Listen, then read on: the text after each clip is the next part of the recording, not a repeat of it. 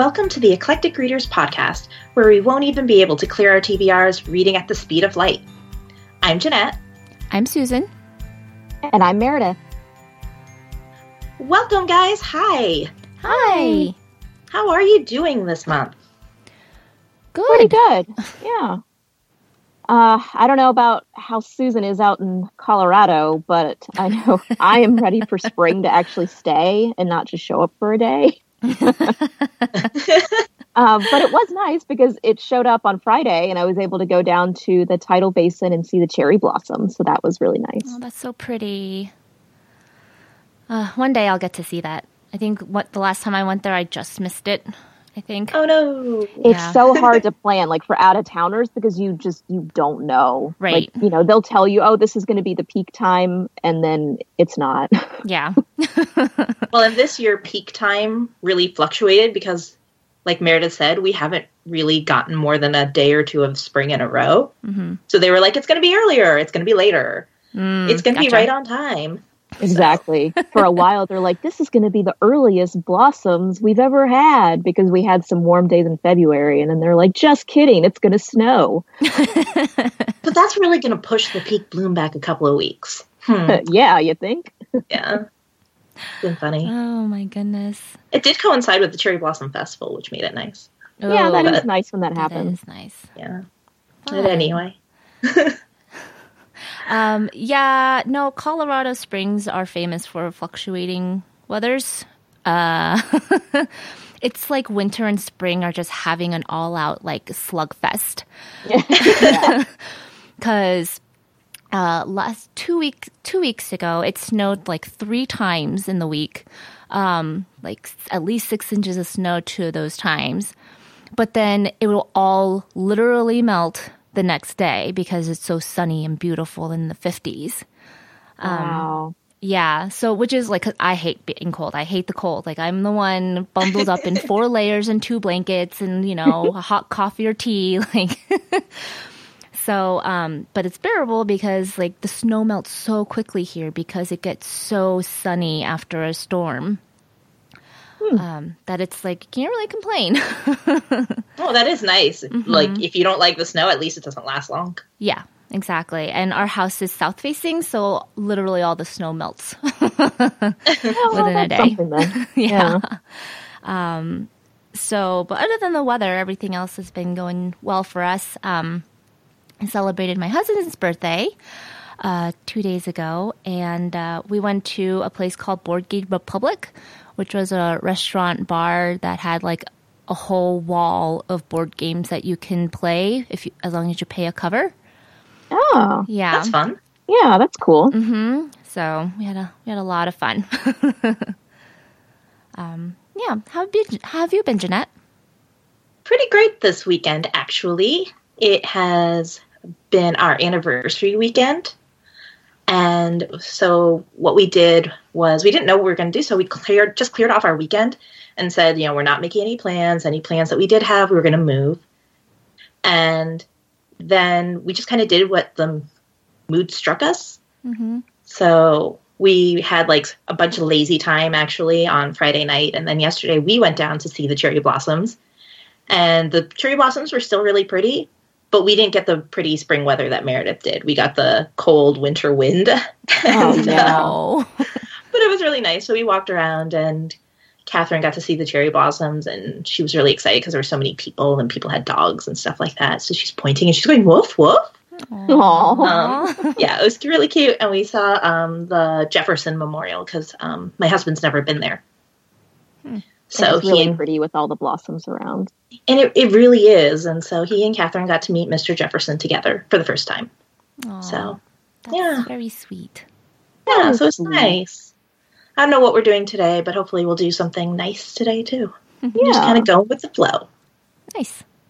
That's nice when you can do that. Yeah. Not Yeah, have like please. everything super planned. Mm-hmm. Even though I am a planner, it is nice to just have open time too. Yes, I'm I the same don't way. usually do well with open time, so this has been really fun. Good for you, Jeanette.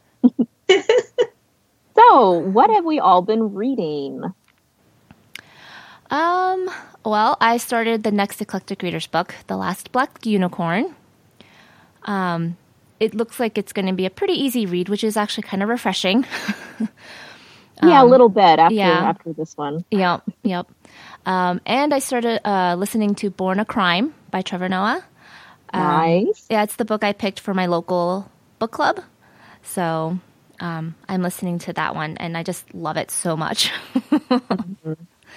Yeah. It's so good. I actually just finished it a couple weeks ago on audio. Nice. So I would definitely recommend the audiobook, and I know Susan will attest to this as well. It shouldn't be like hard to imagine that Trevor Noah would be good at narrating, since he talks a lot on TV and he has a great voice. So it was really good. And isn't it interesting to kind of get some more background on the whole like South African apartheid and like, because I feel like I didn't really learn much about that growing up. So that was definitely interesting to hear about. And I also finished up another audiobook recently that was a lot of fun. I read Wishful Drinking by Carrie Fisher. So it was interesting. It was my first book of hers, and it was super short. I was actually kind of disappointed how short it was. I've heard good things about that one. Yeah, I mean, it goes a little bit into her life growing up and her family situation, but it's mostly about her her battles with drugs and alcohol and her battles with mental illness. But also, like it's Carrie Fisher, so she still kind of makes it fun and kooky, and it was really good. I enjoyed the audio on that one. So I read that one, and then I read Big Mushy Happy Lump by Sarah Anderson. I'm sure you've seen her comics online. She's very relatable, bookworm, introvert, anxiety-ridden person.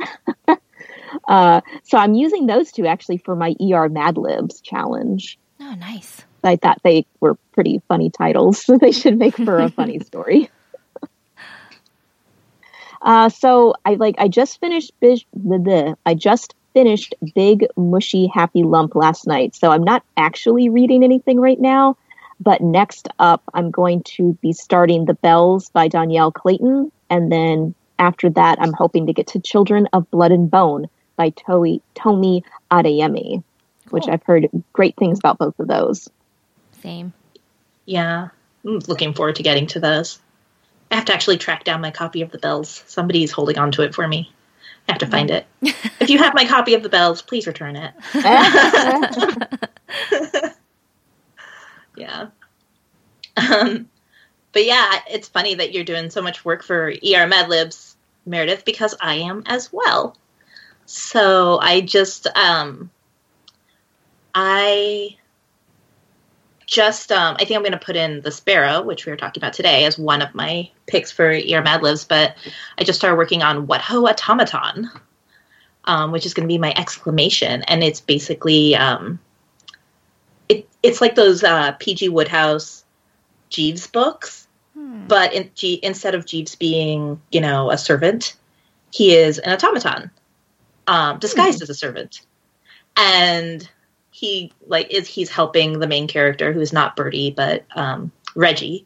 He's helping Reggie get out of all the same kinds of scrapes. So there's this little steampunk sci-fi aspect to all the stories. And they're still pretty funny and witty in the same style. So I'm enjoying it. It's kind of a fun, light read. That sounds very fun. Quick. Yeah. I had spring break recently, so basically my goal was to just read a lot. I think you met that goal. It seems like you read so much. I was quite impressed. Oh, thank you. I was calling it my my Massathon, because I was trying to get through the remaining books of the Throne of Glass series. And I ended up getting through the third and fourth books, and I probably could have stuck the fifth book in there.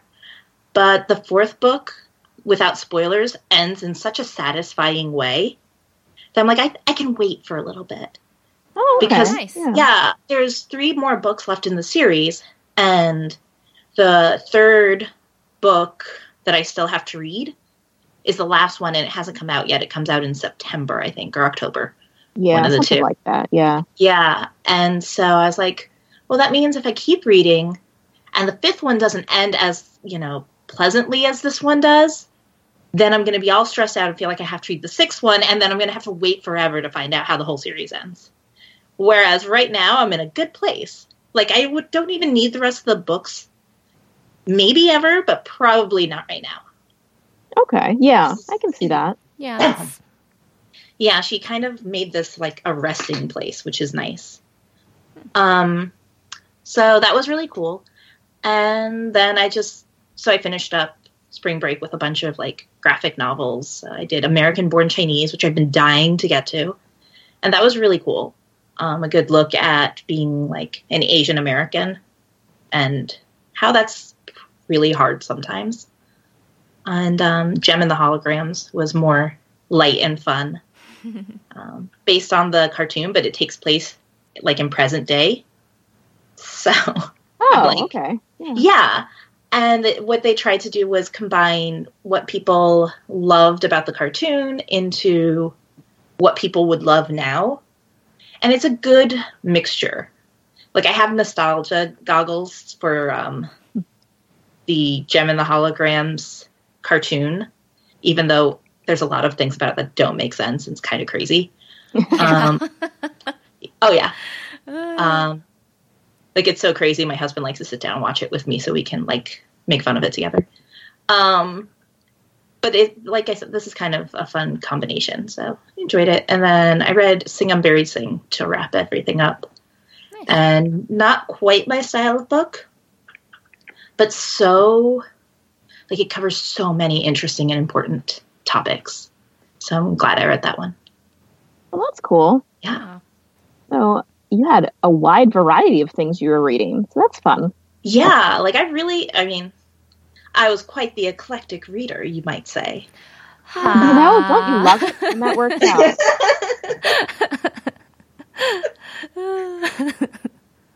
I had to. I'm sorry. Yeah, I know. It was right there. I almost did it myself, but I let you take it. Just so you guys have a visual, I did like the hands on hips, like head cocked. Like you. I see what you did there. Funny. So it sounds like Jeanette got a lot of books off of her TBR, but let's take a few minutes to actually talk about what is a TBR, just in case there's people out there, because we throw that acronym around all the time. So in case you don't know what we're saying and you think we're just talking gibberish, TBR stands for to be read. And correct me if I'm wrong, ladies, but as far as I know, it started because of Goodreads, that acronym. Because you have, like, Goodreads is a website where you can track your reading and things like that. And they have virtual bookshelves where you can, quote unquote, stack books. And one of the bookshelves that was pretty much like an automatic one that you had was a to be read bookshelf, which then turned into TBR. Yeah. And now I was looking on it. Do you know it's not even called that anymore? No, it's not, which is why I was like, is that where it came from? Because that's not what it says anymore. I know, but because I was trying to research it because it changed, and I was like, but I'm pretty sure that was the origin of it. And I was looking in like Goodreads on other social media platforms still uses the term TBR, but they changed the shelf to be want to read. Yeah. Oh, mine so says, I'm like, WTF. And even before that, for a little while, it was like to read. Yeah, like, mine said to read. They took out the B at one point, too. So I was like, is that really where it came from? Because, like, I don't remember the last time it said to be read, but I think you're right. It probably did come from, if not Goodreads, some website that tracks books. It was definitely after Goodreads that I've seen TBR. Yeah, so same. Definitely not before. It's just funny that we have this acronym that everyone uses now, and yet it's not even applicable, I think, to the platform that it was from. Right. But anyway, I don't think we're going to be changing that anytime soon. We're still going to use TBR. Yep. So yeah, that's a lot harder to change than a button on a website. Yeah, come on. So let's get into some nitty gritty about our TBRs. First off, how many books do you have on your TBR? Confession time. Yeah, I was going to say. We're in a safe space, right? Yes. Okay, so for me, I'm actually I try to be really, really picky about what I put on my TBR because I just don't want, try really hard not to have it blow up. So I'm at 241. Okay. Yeah, that's well, maybe this says something about me. I'm like, that's reasonable. Because I just checked mine last night and I'm at 566, which is probably not as reasonable. To be fair, there's a lot of good books out there, you know? There are. That's the problem, right? Yeah. I have a feeling Jeanette's going to beat me, though. Yeah, is it Jeanette? I'm feeling a little called out by this question, okay? Officially the number is 2 higher than this on the list, but I started reading 2 books this week. So it's 671. That's a number. Yep. Yeah. Okay. That being said, a lot of those is like when I finish reading a book, I'll immediately add the sequel so I don't forget to finish the series. Yeah, I get that. Yeah. And so I've started a lot of series over the past few years, so probably like 20 of those are continuations of series. Mm-hmm. Sure. Well, and to be fair, Jeanette, at least I think I'm right in saying this, that you read the most out of us. So I think it makes sense that yours is a little bit higher just because you get through books faster. Yeah. Yeah, because people think I'm crazy, but I really am very picky. I didn't used to be. It used to be like, oh, that sounds good, I'm going to stick it on my TBR. But I'm very, very picky about things I put on my TBR these days. It's like, am I actually going to want to read this? Or do I actually have a really good reason to read this? Because sometimes it's something that I feel like I should read. Mm-hmm. Like it might be a teaching book or something. So I feel like I should read it, even though maybe the subject isn't my favorite or something like that.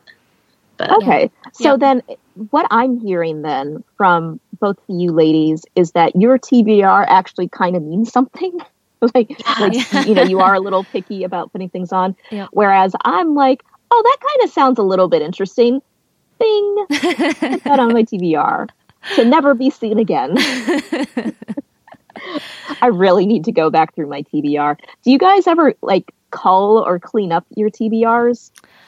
I used to, actually. The first few years that I was on Goodreads, I was like, okay, my TBR is not going to get out of control. I'm going to keep it to 100. I'm going to be really good about this.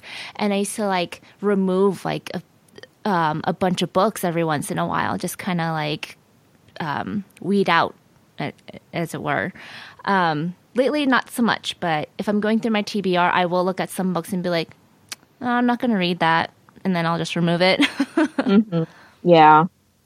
I haven't done it in a long time, but I really do need to do that. I think a lot of mine also come from listening to different podcasts, especially Book Riot podcasts, where they're just constantly bombarding you with book recommendations. And I'm like, oh, that sounds so interesting. So while I'm listening to it, I'm pulling up Goodreads on my phone and adding it. But then I think I still need to go back later and be like, am I really going to read it? Yeah, it's like shopping, right? Impulse buy versus being thoughtful about your purchase. But then I'm also afraid, I'm like, well, if I don't have it listed somewhere, I'm going to forget the book even exists. Because there's just too many books to keep in my brain without some sort of app or website to help me. Exactly. And that's why I used to just throw things in it, because how am I going to track all these books? There's a lot of them. Right. A lot of books out there. But yeah, what would happen was things like,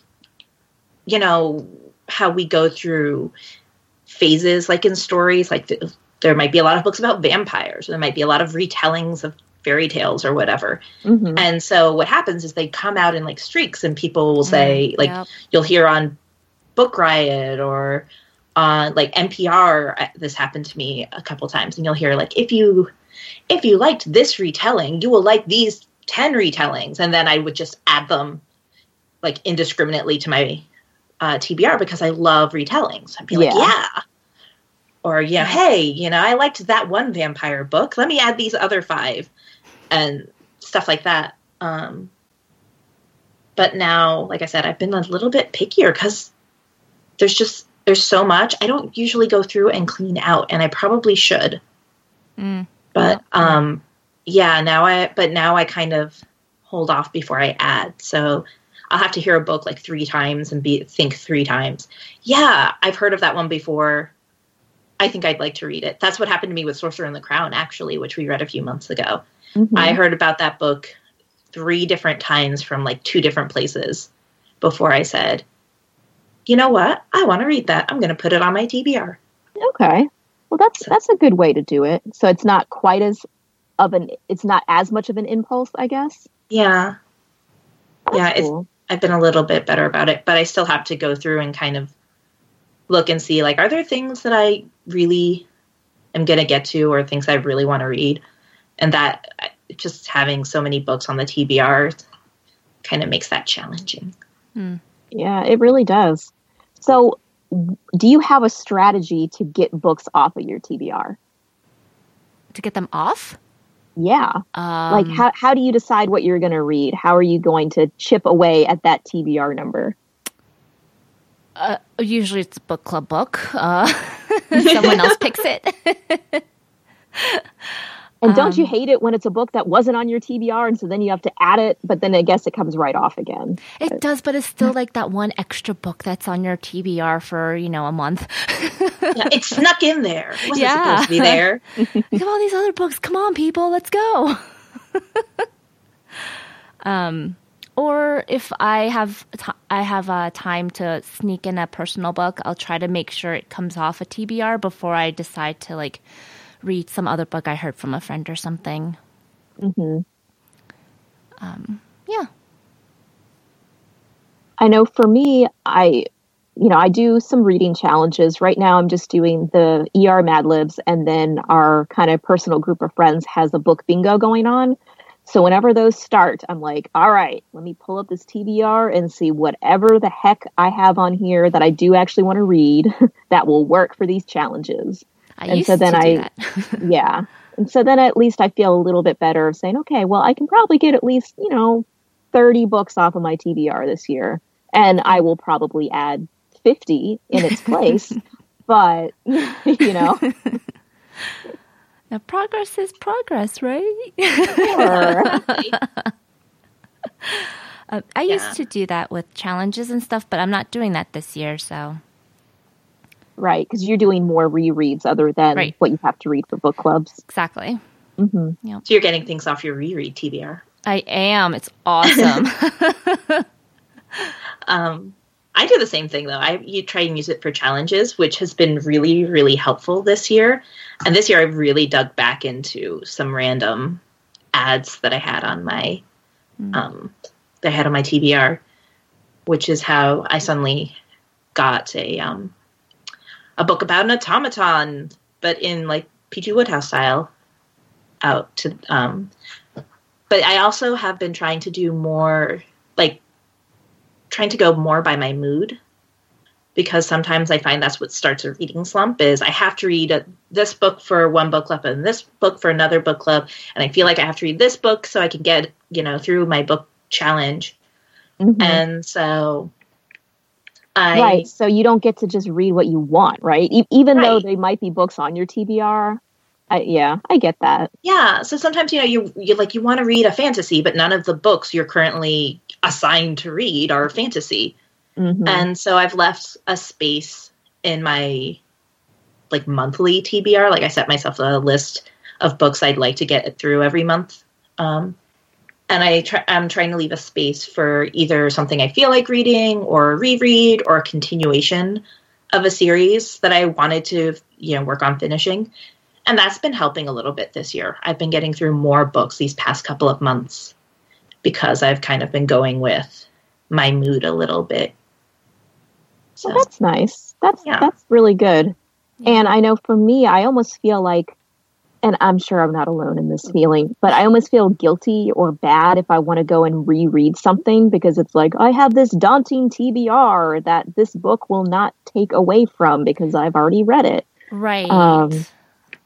And so I think that's nice, Susan, that you're kind of setting it aside this year to be look, I'm just going to read these books that I really like Yep. that I know I like because I've Yep. read them. Yeah, it's exactly why I wanted to do it, because there are so many new books that are my on my TBR that I want, that's like, oh, sounds interesting, but that's like I really want to read like the BFG and Matilda and Oh, speaking of which, sorry, that just sorry. reminded me. I just got a box set of the Roald Dahl paperbacks. What? Jealous. I'm coming to your house. Yeah, it was like, I think it's all of them. I'm not sure. It was a box set of 15 of his books from Costco for like $30. Oh my goodness. And I was I'm like, going to Meredith's yes? house for a Roald Dahl. I'm so jealous. I'm like, yeah, that's a no-brainer. Yeah. Although I'd real. recommend listening to Matilda on audiobook because Kate Winslet narrates and she does a fantastic job. Oh, that sounds really delightful. Yep, it was. So, Oh, sorry, I didn't mean to cut you No, off. I was just like, oh, Roald Dahl. that was great news. That's fantastic. But yes, that is exactly why I wanted to make this year just rereads. So Well, Yep. your rereads inspired me. Like, that's kind of how I came up with the idea of this year is saving space for a reread or like continuing a series. right. Because I was thinking about the conversations that we've had over the past couple months on the podcast. Because Meredith, you've mentioned series a few times, and Susan, you've mentioned rereads a few times, and I'm like, you know what? Why don't I just make space for this? Mm-hmm. So you guys inspired me. Oh, well, we do what we can. Okay, so this is my kind of last question on the subject because I'm wondering if I'm the only weird person who does this or not, just to make things even more complicated. Do you have different TBRs on different platforms? So like for me, I have, I have an account on Goodreads, I have an account on Litsy, and then I don't know if this is only in the United States or if other countries have this, but there's an app called Libby, Libby, which is a newer version of the Overdrive app, which you can download ebooks and audiobooks from your library. And then you can also have pretty much like Goodreads. You can have shelves, they call them tags, but you can tag books on there. Yep. So do you guys have any kind of different type of TBRs on your different platforms? Well, I have the Litsy TBR, but that's like I'm more like, oh, that sounds cool. I'll put it on my TBR, but I don't ever reference it. So the only one I reference is Goodreads. I feel like this is something I just need my books to be in one place. Yeah. Mm-hmm. So I don't lose track. I love Libby. I use Libby all the time, but I actually don't use it to tag books or anything like that. I just borrow books. Yeah. Yep. So Yeah, what about you, Jeanette? I'm the same. Yeah, I only use Libby for actually looking up books or reading books because I'll use the Libby app for audiobooks. But yeah, Litsy, I'll stack books on Litsy on my TBR, but then I try to go at least every couple of months. In fact, I'm probably due around now because last time I did it was at the beginning of the year. But I go every couple of months and I transfer it to Goodreads so that everything's centrally located. Mm-hmm. Nice. Mm-hmm. Yeah, because if I don't, then like the TBR really will be unending. And also, it gets complicated because then I'll have it stacked as read on one, and still to be read on the other. Mm-hmm. So I want to make sure at the very least the stuff that I have read and haven't read lines up mostly between the two. Yeah. And I think I need to do that too, is to make sure that anything I've added onto Litsy does get transferred to Goodreads, because I'm the same way, where that is really like Goodreads I use to track my reading. It's not as much of a social platform as Litsy is. Mm-hmm. But hear me out. So I have my main Goodreads TBR, but then Litsy, you can also add things to like a TBR type thing. But what I'm trying to do with Litsy is only stack things to read that I would want to receive as gifts, because there's a lot of book swaps that happen on Litsy. Yep. So I'm trying to keep things on there that I would want physical copies of, that I want to read, and they also have like pretty covers, because I'm I am completely running out of space for books in my apartment. So I need to start being more discerning about books that I want in physical form. Right. So that's what I'm trying to do with Litsy, is to just have books there. Because let's be honest, I have tons of books that I own that are still on my TBR. You know, Right. I probably have like 40 books sitting on my bookshelves that I haven't read, but I own. So I don't want those on my Litsy TBR because I don't want to get a second copy of it in a book swap. Right. But then on Libby, what I've been doing is I'll go through, especially specifically for audiobooks, books that I know I want to listen to via audio, like Agatha Christie. I really enjoy, for whatever reason, listening to Agatha Christie mysteries via audio. So I've started just a Agatha Christie tag on my Libby of all the different audiobooks that I can get. But most of those are not actually on my Goodreads TBR. So it's just, I'm just all over the place. It does But maybe make it makes sense, a little bit of sense. It does. It does make sense. You have a system. Yes. So it's Whether okay. it works, I don't know. I mean, but it's my system. Are you getting books read? Because if you are, then it's working. I am. Yay. And actually, I was also one reason I was really happy about our main read this month was it was already on my TBR. It was I've on been yours so too, excited right, about Jeanette? Yes. In fact, it was not only on my TBR, but so, referring back to a previous discussion we had, I've had to limit my BookBub buying and stuff like that because, so many things sounded interesting when I was going through those BookBub newsletters. Mm-hmm. So, and, so many books available for $2 or $1 or free or whatever. So I started limiting what I purchased to things that were already on my TBR. Nice. And one day, The Sparrow was available for like $2. And I was like, that's on my TBR. So I not only had it on my TBR already, but I had it on my Kindle ready to go. Nice. That's fantastic. Yeah. Yeah. So, but yeah, we've been on a good streak where a lot of the books we've read recently have already been on my TBR. So thank you, everybody. Yeah. We're breaking it for Woo. next month. But Yeah, that's that's okay. true. Yeah. It's okay. Yep. All good things. Okay, sorry. I just heard that in Olaf's voice. All good things, all good things. So I watched a lot. I was about to say, yeah, you've probably seen that many times. Yeah. So that's why there's like a pause because it was just running through my head. I'm like, oh my God. That's so funny. I wasn't even going for that, but if it makes you happy. Okay. All right, let's go back at the main read at hand here. The Sparrow by Mary Doria Russell. Let me give you a quick summary here. In 2019, humanity finally finds proof of extraterrestrial life when a listening post in Puerto Rico picks up exquisite singing from a planet that will come to be known as Rakat. While United Nations diplomats endlessly debate a possible first contact mission, the Society of Jesus quietly organizes an 8-person scientific expedition of its own.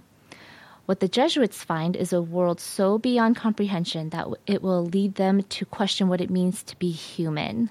And this is a short summary from Goodreads, so thank you. So, what was one thing that stood out to you in this book? Oh man, there's just so many things. But Yeah. I felt like I really did connect with a lot of the characters in this book. And the story was really intriguing, very thought-provoking. But I don't know if it was just me, but I could really only read it in small chunks. I just felt like I wasn't making a lot of progress. And it took a while to finish, even though I found it interesting. Yep. How about you, Jeanette? I also could only read it in small chunks, but that's because it was very anxiety-provoking. I mean, it's also very thought-provoking. But so, like Meredith said, the characters are just great. In fact, I kept saying that the character of Anne is somebody I want to be when I grow up in the way she's so accepting and loving of people, and people are just like, hey, we can show up at your house anytime and we can just hang with you. And she's like, yes, come by anytime and hang. And she made everybody kind of feel part of her family. I'm like, see, that's the person I want to be when I grow up. Yeah. But because I liked the characters so much, and right from the get-go, that Amelia was the only person who comes back from Rakat. Right. I found myself super, super anxious the more I read the book, because I knew that something was going to happen and they would not be able to come back, whether, they would break off from the mission or they would actually die. Something was going to have to happen to them, because otherwise they would have come back, right? Yeah. Right, exactly. Yeah. So I found myself very, very anxious because I didn't want to see anything happen to these characters I really cared about. So I actually read it very slowly as well. And at one point I was like, you know what? I can't read this before I go to bed anymore because I just can't sleep. I'm too anxious. Yeah. Because that's the thing. You're like waiting for the other shoe to drop the whole time, right? Exactly. Or at least once they get to the Rakat. Yeah. You're like, oh. Well, even before then, because, you don't know if somebody was, killed on the way there. Well, or something like that. So as soon as they left Earth, I was like, oh no, what's going to happen now? I really like these characters and I don't want them to die. Yeah. That's true. I feel exactly the same way that you guys feel. And I think that's why this book also felt slower, is because of the anxiety, the anticipation. It's like you want to know more about them and how this all happened, but it's like, let's get to the meat. Like, how did everything happen, So the journey feels longer and slower for that. So, but I completely agree with the both of you. My favorite character in the book is definitely Anne. So good. I thought the same thing. I'm like, when I grow up, that's who I want to be. That's who I wish I was now, and that's who I want to be. Yeah. And find ways to get to there. Yeah. She's awesome, and her marriage to George was goals, Yeah. Yes, exactly. Yep. So I am right there with you guys. So let's get to kind of like the overall theme of the book. Some characterize it as a parable about faith, the search for God in others as well as out there. So what do you think the role was of faith, love, and God in the plot of the story? Well, I think that's the whole point of the story, right? There is a lot of plot going on. There are definitely things happening, but it all goes back to Emilio and how, you're following him through a lot of his life and through all of these trials and tribulations.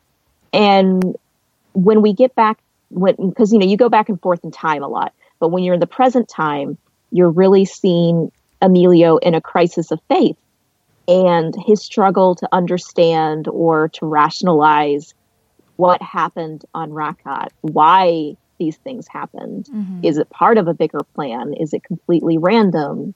It was pretty deep. Yeah. How about you, Jeanette? Yeah, I completely agree. It is deep and it was very thought-provoking. Like I didn't maybe find it as slow a read because I would have needed time to process a lot of these thoughts anyways. But it's the characters, they love both God and each other. Mm-hmm. And they feel like a family, but they also feel like they're serving God and they're trying to live that love and they're living their faith, but they're being confronted with the idea that sometimes, you can be really trying to do the right thing, really trying to do what you feel is your purpose. And it can be hard or bad things can happen. And it can be just kind of incomprehensible why things are not working out or why bad things are happening. Mm-hmm. Yeah. And I felt like... Sorry, go ahead. Oh, I was just saying that, that's a struggle that I think, is pretty universal, was why do bad things happen to good people? Sure. Mm-hmm. So that is something that actually I really enjoyed having to sit there and think about how I deal with those kinds of questions. Mm-hmm. Yep. Yeah. And I thought it was interesting that the party going to Rakat was not just priests, right? Yep. You have a woman from a Jewish background, and then you have some, I guess, maybe agnostic, I would say, was about half of the party. I thought they said they were, at least Anne was atheist. One of them was atheist, weren't they? George George is atheist or agnostic. Okay, He actually says that. Yeah. Anne is a lapsed Catholic or kind of thing. Like right. I think she's agnostic, so maybe George is atheist. Yeah, because she kind of, in one conversation, she's kind of like, I'm cool with, Catholicism, I'm cool with God, except for... Right. Like, and they have that one conversation. And she does go to church a few times throughout the book. So I think she's kind of like, struggling with her faith. She's searching, right? She's kind of there questioning. And I think I know the conversation you're thinking about, Jeanette, and I really liked it when she's kind of having this deep conversation with Emilio. Mm-hmm. And, she's like, I get angry at God, because, it had been a little bit of time since the first death had happened, but it was completely random. Like no one could figure out why he died. Yep. Anne, as the doctor, wants to know what happened and she can't figure it out. And she's like, well, so why is it when good things happen, everyone like praises God, but when bad things happen, it's not his fault. And I really liked when Emilio was like, well, if that's the only thing holding you back from really believing in God, like you can get angry at him for the bad things too. I love that so much. Yeah. Yeah. And, it's a great conversation. And I actually laughed aloud when I was reading that. And I was like, this is really great. But,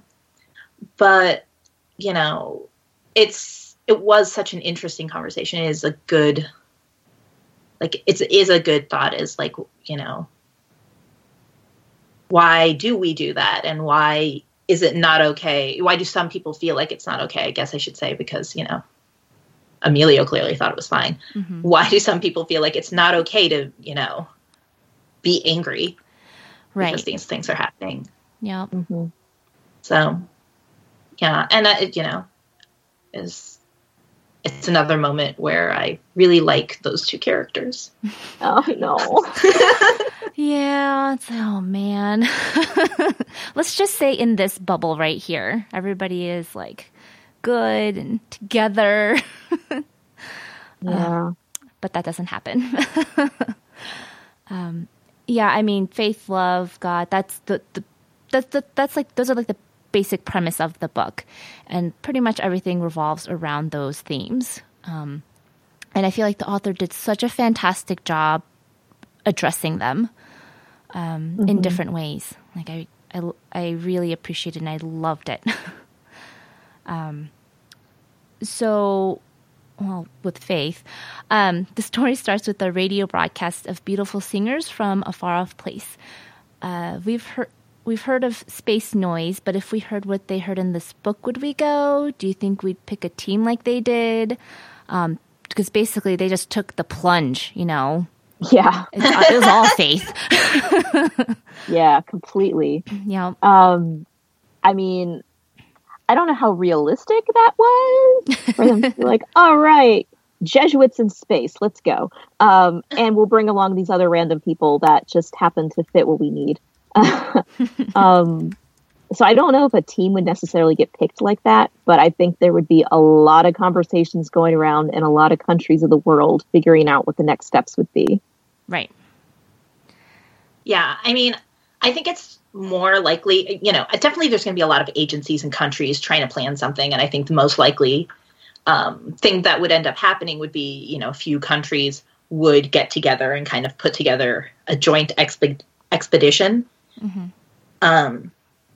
It didn't shock me that, the Catholic Church is like, well, we're going to do all of this without anybody's, permission, interference, or whatever. We're just going to do our own thing. That doesn't shock me at all. What I more thought is any country, any agency that's going to want to send an expedition, like if it had been the US that had done it, they would have wanted to send mostly or all US astronauts and scientists. Sure. Or if it had been like, whatever country, whatever church, whatever organization, they would have wanted to send just their people. So what I thought was the most unrealistic thing is that, it's not that the Catholic Church is like, we're going to send some Jesuits out into space. It's that it wasn't all Jesuits. It was like half Jesuits and half, Emilio's best friends. Yeah. Right. And they were like different ethnicities and had different cultures and backgrounds. Again, not surprised, because if you're talking about like a faith-based organization, faiths are global. Sure. That's not, again, the surprising part. It's just more like, you picked 3 priests and then you let this priest take his best friends. Yeah. Right. Okay. Sure. I mean, they're cool though. Like, they're total experts. They can handle space. Nobody else does. Yeah. And I mean, you got to wonder kind of what the balance would be between wanting to really analyze the risk of going to another planet and kind of starting this first contact, because there are some inherent risks with that. We have no idea what this other sentient species is like, whether if they find out about us, it's just like all out war, what their technology is like. But at the same time, it might also kind of turn into like the whole space race 2.0, right? Where everyone's like, we want to be the first country to make contact. And so we're just going to, like, just like it was for the moon, we're going to be the first ones to go to the moon. And so then like NASA's going crazy, trying to get everything ready as fast as they can. I don't know what the balance would be between that, That'd be really hard, because if you try to make it a global thing for everybody to come together, it would definitely take way longer. People are usually impatient and very, very prideful, so I would think the latter would happen more than the world coming together, unfortunately. Yeah. But you got to wonder, like, did the Catholic Church get in trouble? I don't know. I just feel like once people found out, they'd be like, ooh, you're in trouble. I think you went behind everyone's back. They vaguely mentioned something like that. Like the Japanese company, like the head CEO or something realized what was happening. He was not happy. Yeah. Like, I would not be happy too. But I feel like this section when like Emilio's like convincing the others to join the team to go into space, I'm like, this is all faith. Because they even talk about like everything seemed to fall into place. Like everything seemed to work out to their favor. Was it, turtles on a fence post or something? Yeah, the turtles on the fence post. Yeah. So, it's figured though. That's faith right there. Just, doing going through the proper channels, but like everything falling into place for you. Yeah. So in regards to the format of the story, the story is told by interweaving 2 time periods, after the mission to Rakat and before. Did you think it made the story more interesting and easier to follow, or was it more difficult? I think we've read plenty of books that, jumped timelines. Sure. So do you think this one did a better job of it, or the same? Yeah, I feel like it's always a little bit jarring, right? Especially if you're at a really good part in whatever timeline you're following, and you're like, oh, now I have to go back, but I want to just keep finding out what's going to happen, or, I want more background on what's happening. So I think there's always going to be a little bit of that, but I think it was also really needed for the story to have this background, to really get to know the characters, to love them like Emilio loved them, right? Right. Yeah. So I think it worked, definitely. I think it got you invested. If we had just been thrown in with it either happening like in real time while we were reading, or just getting it from Emilio's perspective when he's back, I don't think it would have had the same effect if we didn't have all of the before timeline stuff. Right. Yeah. I mean, I agree. I liked it. I felt like it really was effective. It helped me with that anxiety piece because every time I was like, oh, my anxiety's starting to rise, I feel like something bad's about to happen, they'd switch to the other part. Or like, oh, my anxiety's starting to rise because Emilio is dealing, having a really hard time dealing with all of this stuff and it's hard to watch. Right. Okay, we'd switch back to the other part. So yeah, even though it was a bit of a jump or jarring sometimes, I really liked it. And looking back, it helps with the impact of what happens to these characters because, of course, now having read the book, we know that they do die. Mm-hmm. And the jump back and forth actually makes the deaths hit in a different order is what I realized later. Because the least impactful is like the first one, right? Which is also the most random and the most like, hey, that came out of nowhere. Mm-hmm. Right. And then even though other characters die before Mark does, his death is actually introduced first.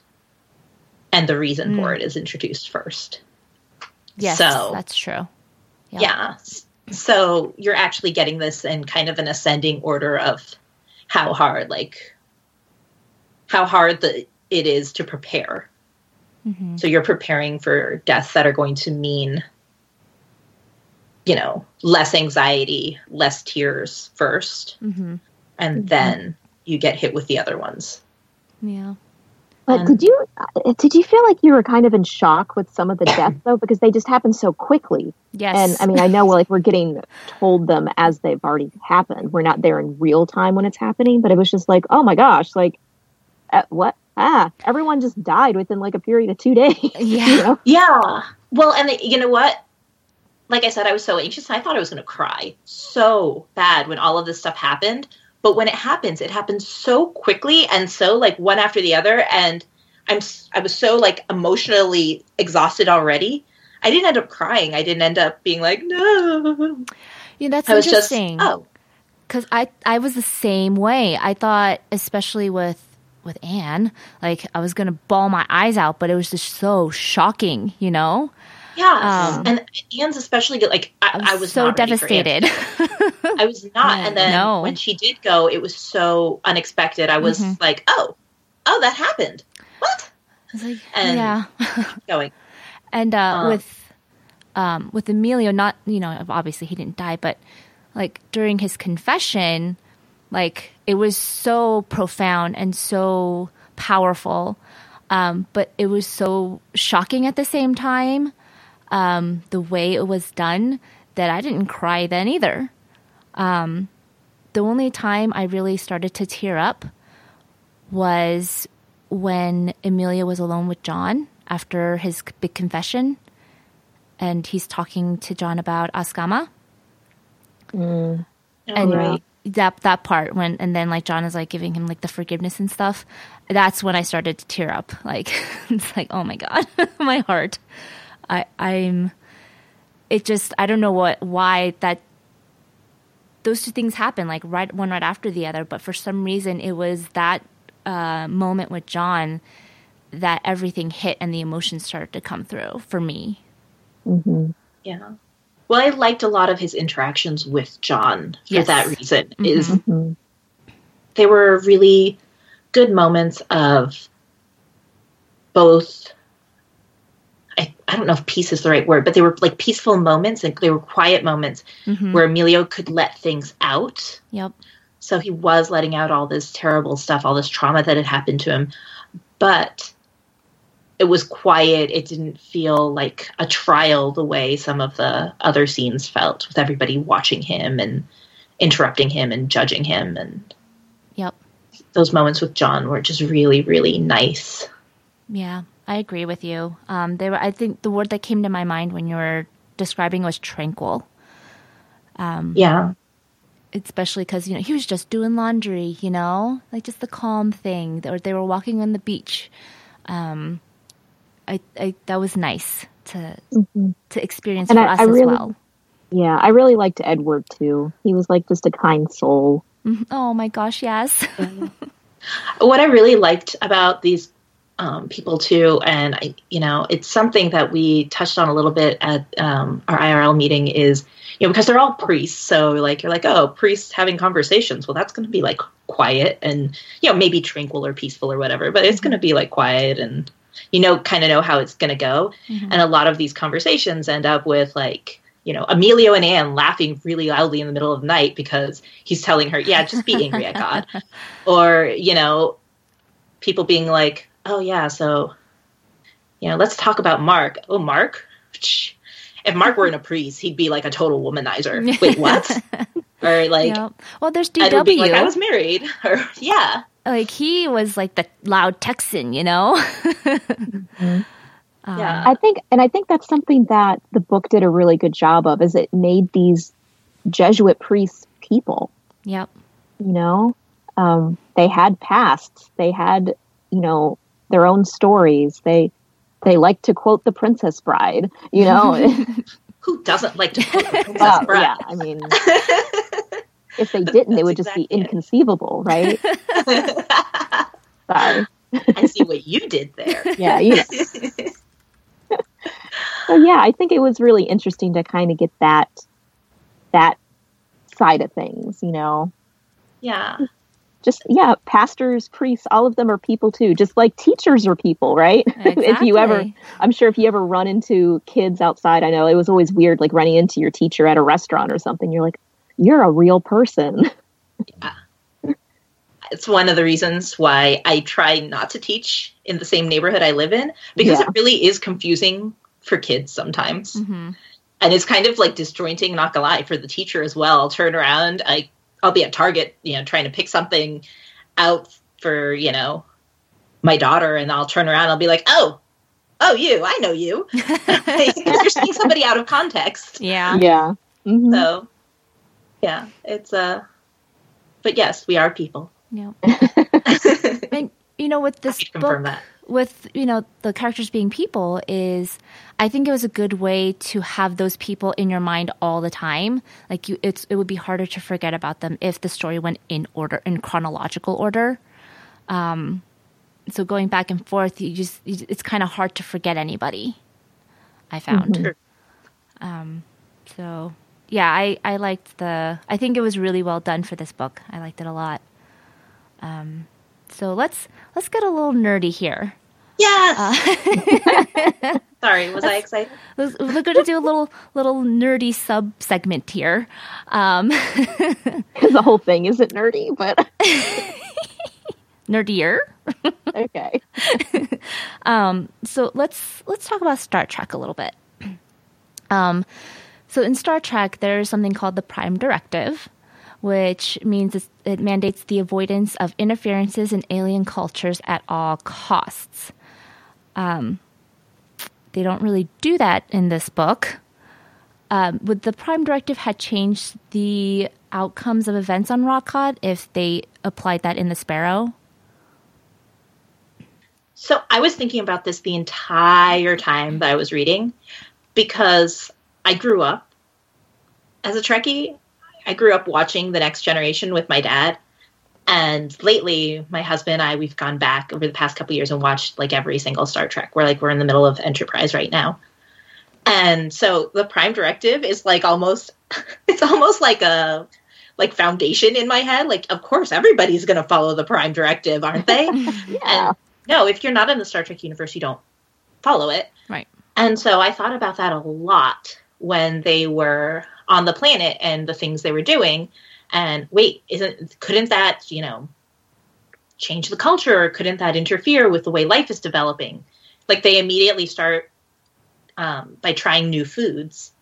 And one of the things they do is they try to eat different animals. I'm like, but you don't know anything about these animals. Like, you don't know if, killing one of these animals to eat it could disrupt the entire ecosystem, because you don't know anything.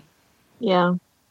And so I thought about it so much. And then when they get to the little village, and they start looking around in people's houses and interacting and saying hello, I was like, you got to think about how you do this, guys. Like, Prime Directive.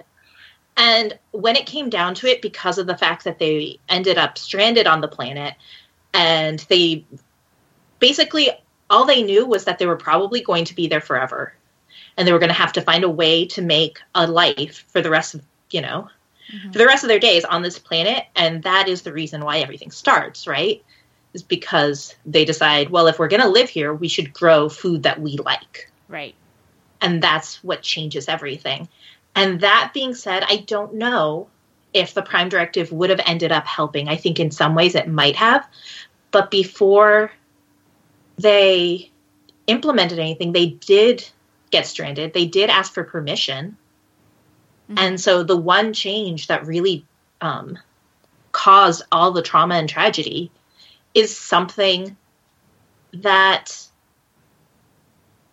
was almost, I don't want to say it was allowed, but it was allowed because they asked.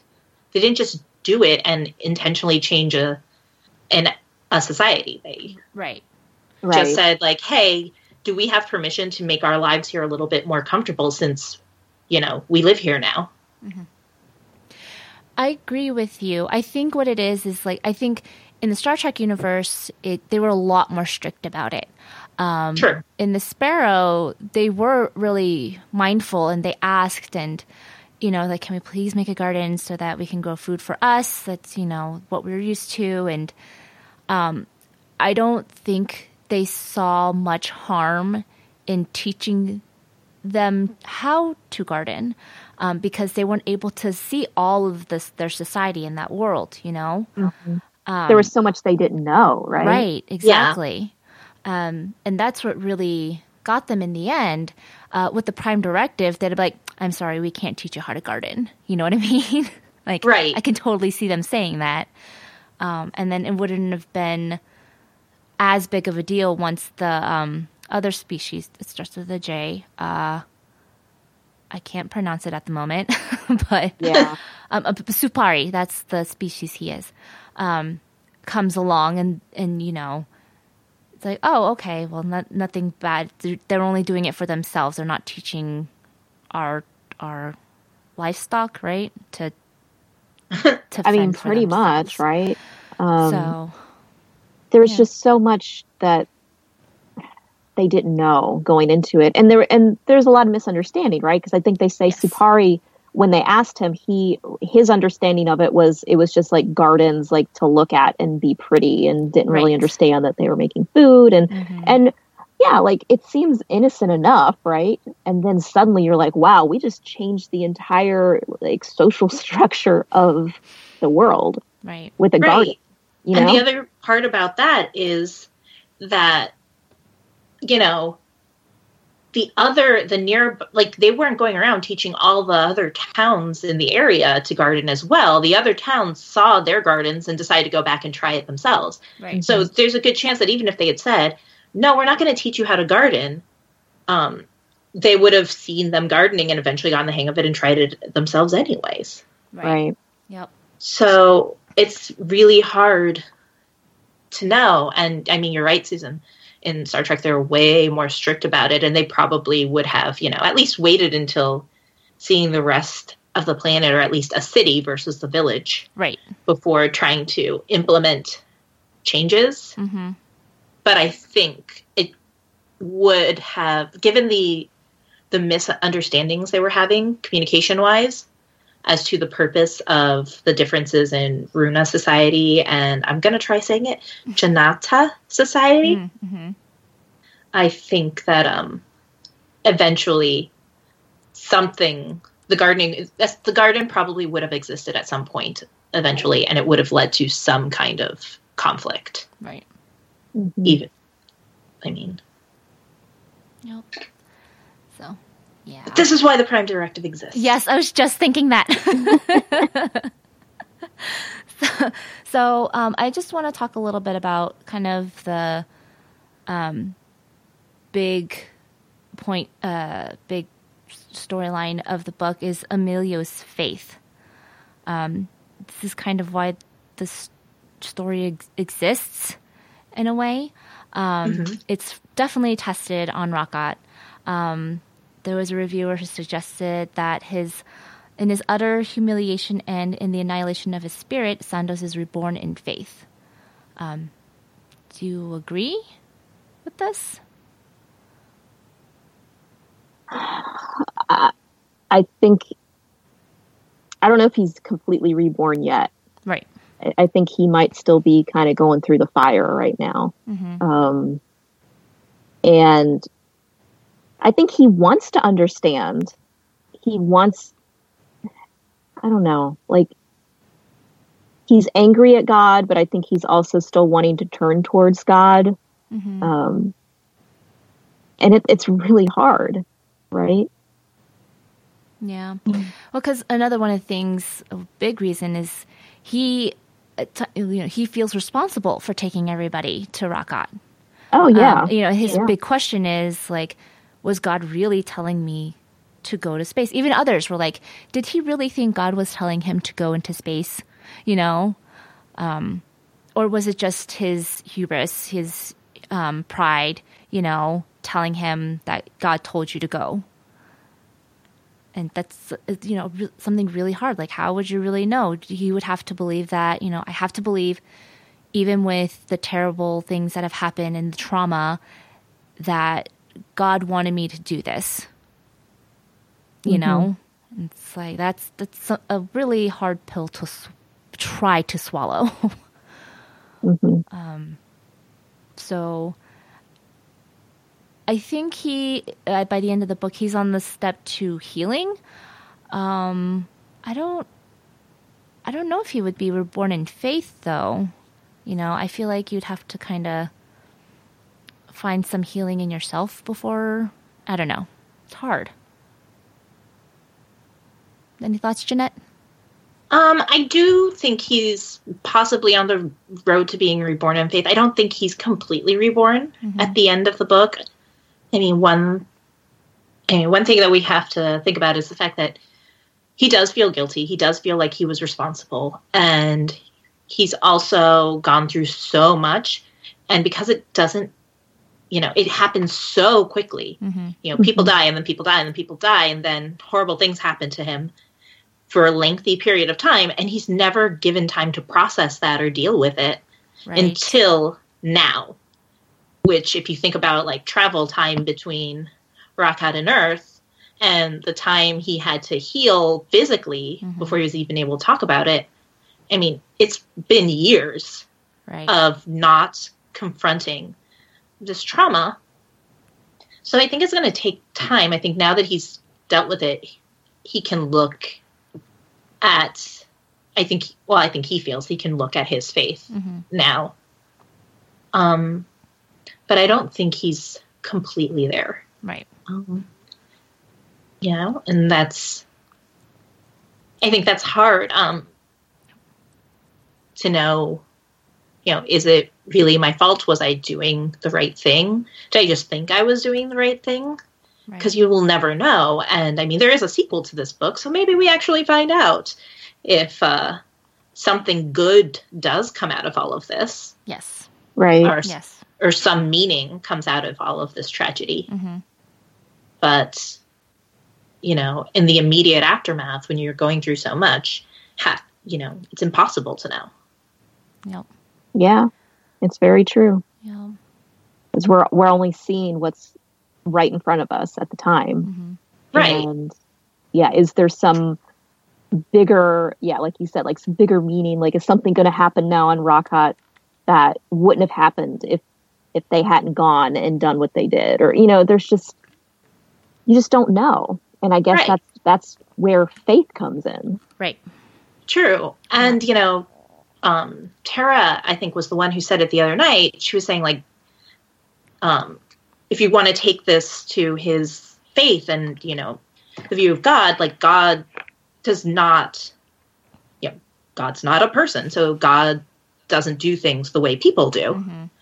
He doesn't see things the way people do. So you can't say, oh, yeah, this was all in God's plan or it wasn't, from your perspective as a person just, who just lived in a terrible trauma, because you obviously can't see from God's perspective. God's God.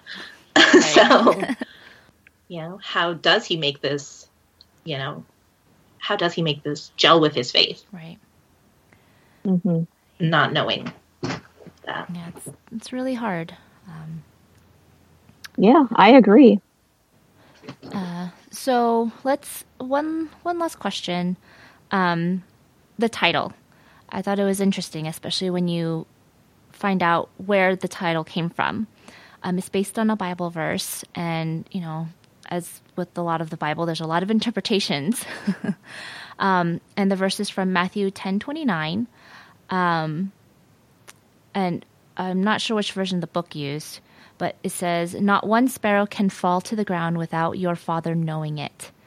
And in the New International Version, it says, "Are not 2 sparrows sold for a penny? Yet not one of them will fall to the ground apart from the will of your Father." Those are 2 very different interpretations. Yes, quite different. Right. And I mean, the other night I looked in my Bible, which is another version, and I don't remember what it is off the top of my head, but it was very similar, except it was, instead of "without your Father knowing it" or "apart from the will," it said, "Not one of them will fall to the ground without your Father's consent," I believe was the... Okay. Yeah, I remember consent being the key word. Consent was definitely there, and I think it's "without your Father's consent." So it's 3 very different connotations. Right. Do you think all 3 of them still work as the title for being the sparrow? I think it can, depending on your, I don't know, like your idea of what free will is, I guess. I don't know. There's always like that discussion of like fate versus free will, and how much, like, if we have free will, how much does God work in our lives, like specifically to push us one way or the other, or and so I feel like the one that they used in the book, it's just like, yeah, your Father sees what's happening, but he's not necessarily the reason that it happened. Right. Does that make sense? That makes total sense. He sees what you're doing, but he's like the super tough parent. Like, he's not going to like intervene right away, or if he's going to intervene, it's like in a super subtle way. So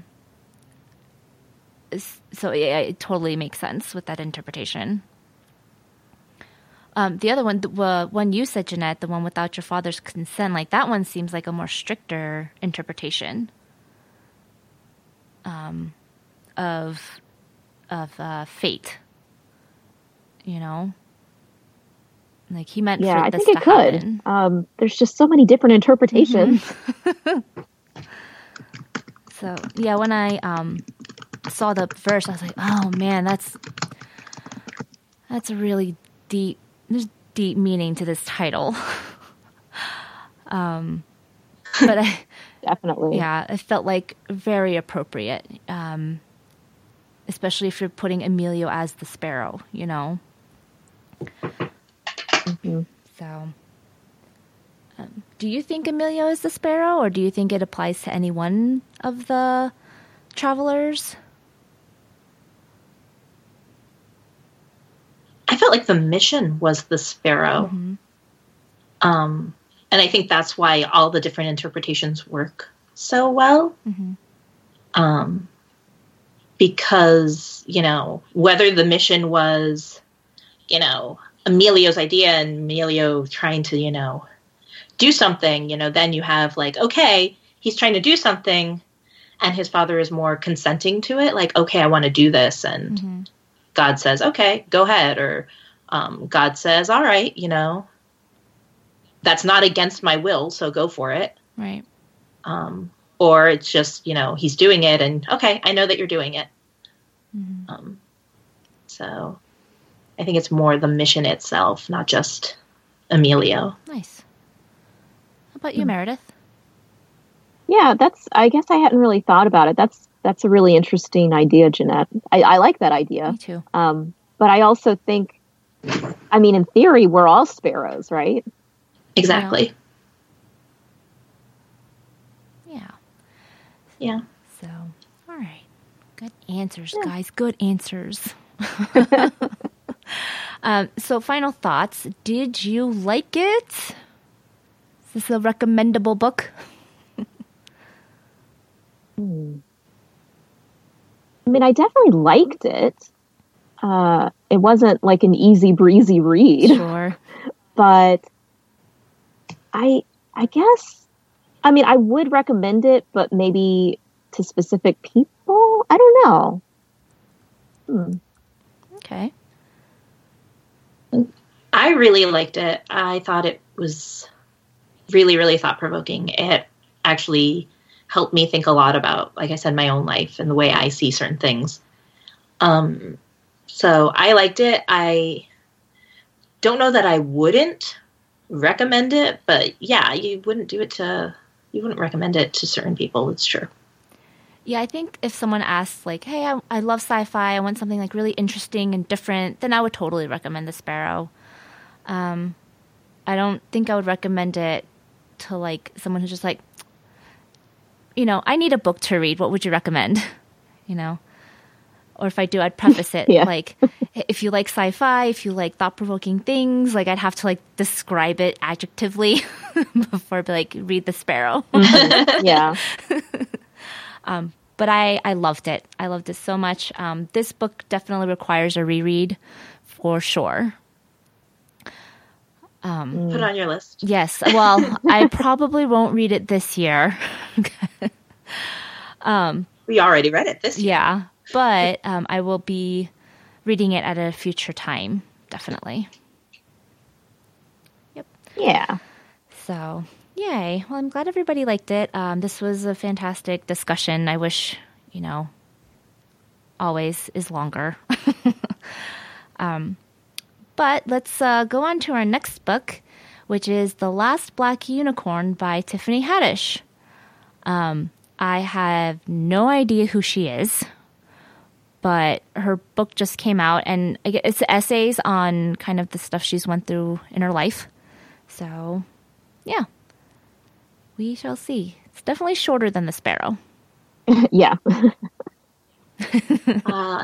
To talk about this book and all of the other books we've talked about, you can find us on Goodreads, and you can find show notes at the eclecticreaders.fireside.fm/47. Guys, where can people find you on the internet? Well, people can find me on Goodreads, Twitter, and Litzy under Ruri Kaicho, RURI_KAICHOU. Meredith? You can find me on Instagram, Litzy, Goodreads, Twitter at Mare the Book Gal. That's MERETHEBOOKGAL. You can find me on Goodreads and Litzy at JMT Rivera. That's RIVERA. And you can find me on Twitter at Dr. Jeanette, DRJEANNETTE. Don't forget to subscribe in your favorite podcatcher so you never miss an episode. And please rate and review us on Apple Podcasts, because that will help other book people find us and have wonderful, thought-provoking discussions with us. I think that's it, guys. So let's shelve this until next month. Bye. Bye. Bye.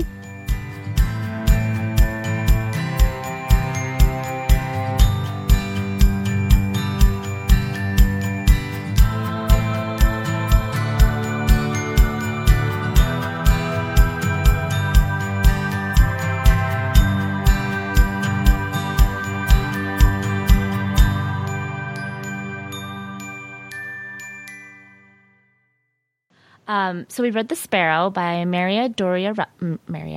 Or is it Mary? I can't remember now. Is it Mary or Maria?